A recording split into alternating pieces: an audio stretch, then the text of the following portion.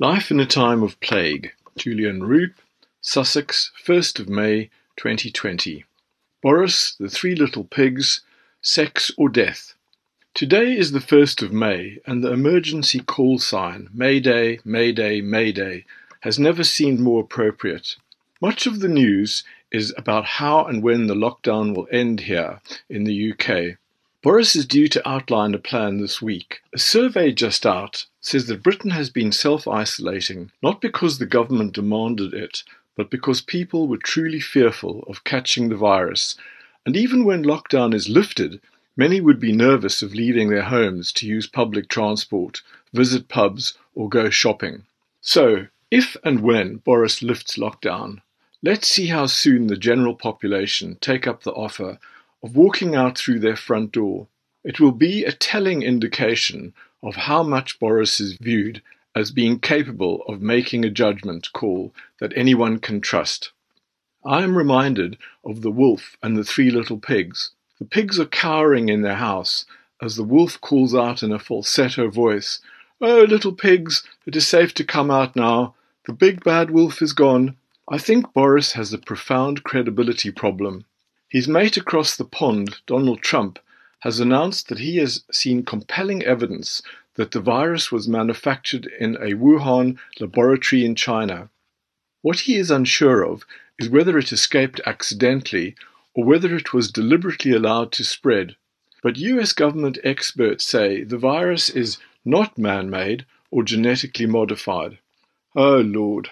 Trump will leave the White House today for the first time in a month when he travels to Camp David, the presidential retreat in Maryland. For how long, nobody is sure. The UK government is sticking to its figure of 26,000 dead in hospitals and nursing homes, but not yet for those at home. A far cry from the 43,000 dead that the FT and the Office of Statistics have mentioned. There is concern that Boris's right-hand man, Dominic Cummings, the architect of his political victories with Brexit and to the general election, His Eminence Grease, has been attending the scientific body set up to guide the government. The fear is that, as a result, the scientists are not at liberty to talk freely, and that their messages to government are being edited by Cummings. The weather has turned cold and wet for 3 days now, much closer to the seasonal norm after the warmest April ever recorded.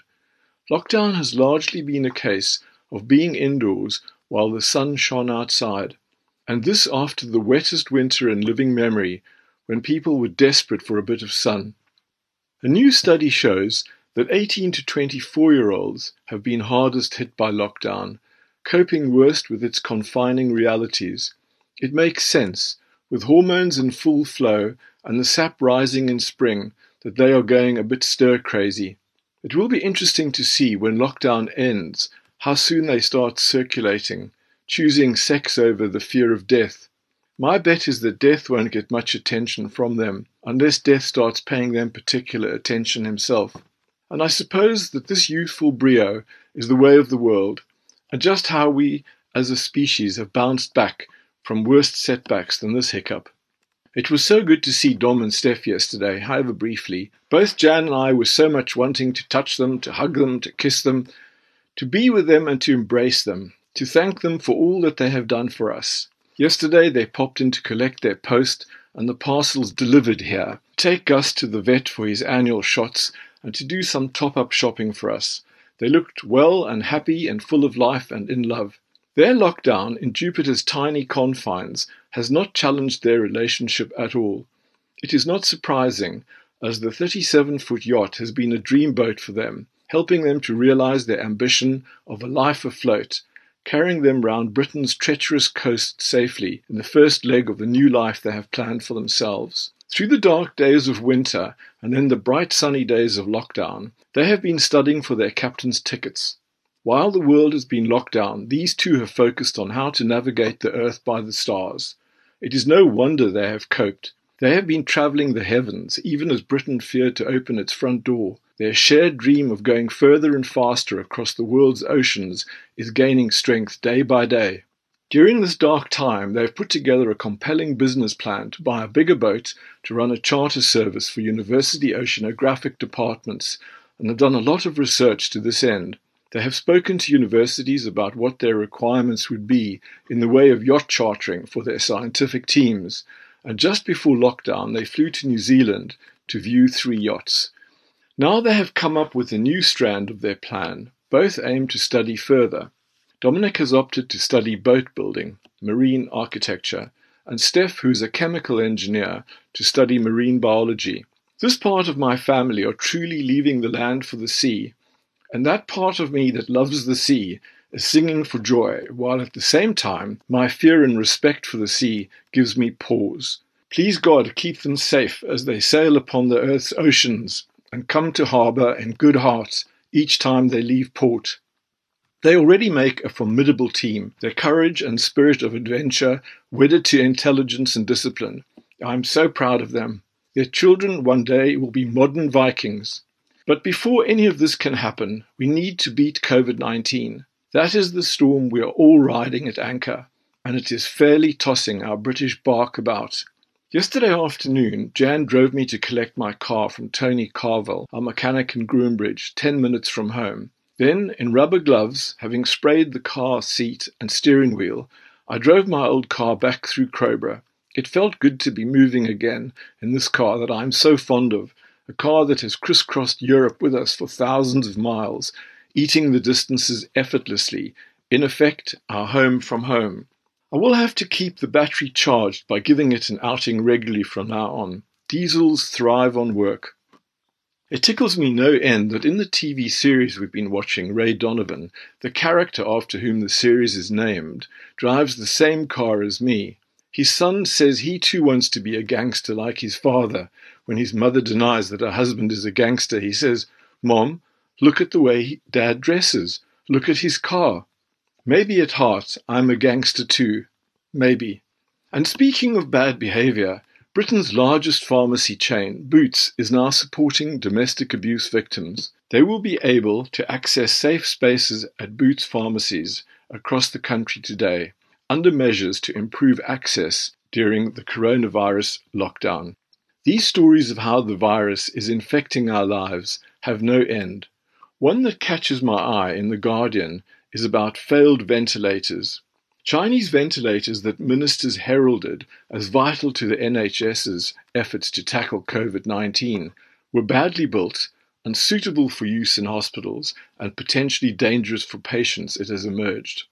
All of the devices in a consignment of 250 ventilators that arrived from China on the 4th of April posed such serious problems that they could not be used and were ditched.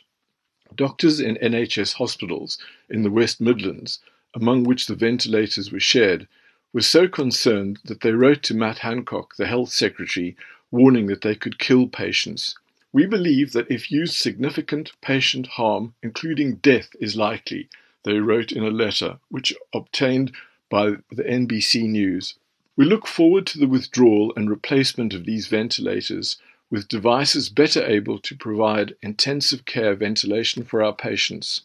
However, as they say, the darkest hour is just before the dawn, and there are glimmers of light on the horizon. The country has now achieved the government's stated target of testing 100,000 people a day. Many of these are drive-through facilities run by the army, and now a key test is underway. A randomly selected group of 100,000 people in England will be tested for COVID-19 in an attempt to quantify whether transmission levels of the virus are low enough to exit lockdown. The tests next week will provide a national snapshot of the proportion of those infected with the virus ahead of a planned review of restrictions on May the 7th. Professor Ara Darzi, the director of the Institute of Global Health Innovation at Imperial College London, which is running the study with the pollster Ipsos Mori, said that, short of a vaccine, testing represented the only way out of the lockdown. But the testing landscape is like the Wild West with no rules, no standards, and widely varying reliability, he added. With this ambitious program, the biggest in England, we aim to establish a viable testing program on which the government can rely. I say amen to that. In South Africa, which has a draconian lockdown, one of the toughest in the world, They have managed to limit deaths to just over 103, according to official figures.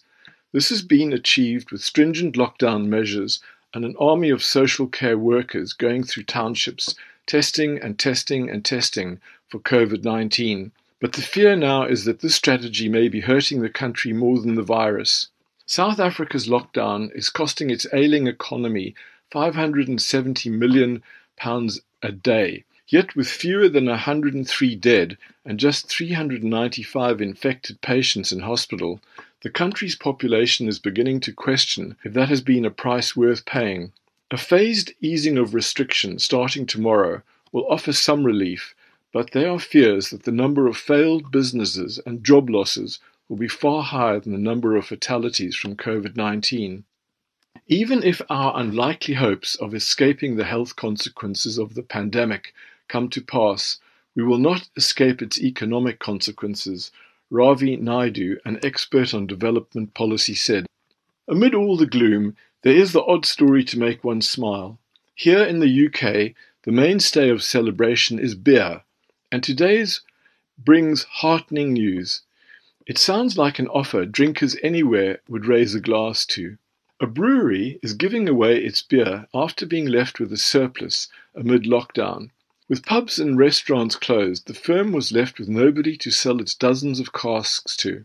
The Alnwick Brewery Company, Northumberland, has asked local residents to take its cask beer home in their own containers. In return, they were requested to make a donation that will go to the NHS. The brewery said one person joked he would arrive with a bathtub. Each cask holds about 70 pints, some 40 litres. We'd brewed up in anticipation of Easter. Suddenly the business was shut down and we thought, what can we do with this? Co-owner Ian Robinson said. It's all very well giving it away, but why not try to raise some money through donations? The beer has a relatively short lifespan and we're down to its last 3 weeks, so we'll be doing this for the next few Fridays. So here in Britain we can expect a rush north to Northumberland for a cask or two for the weekend.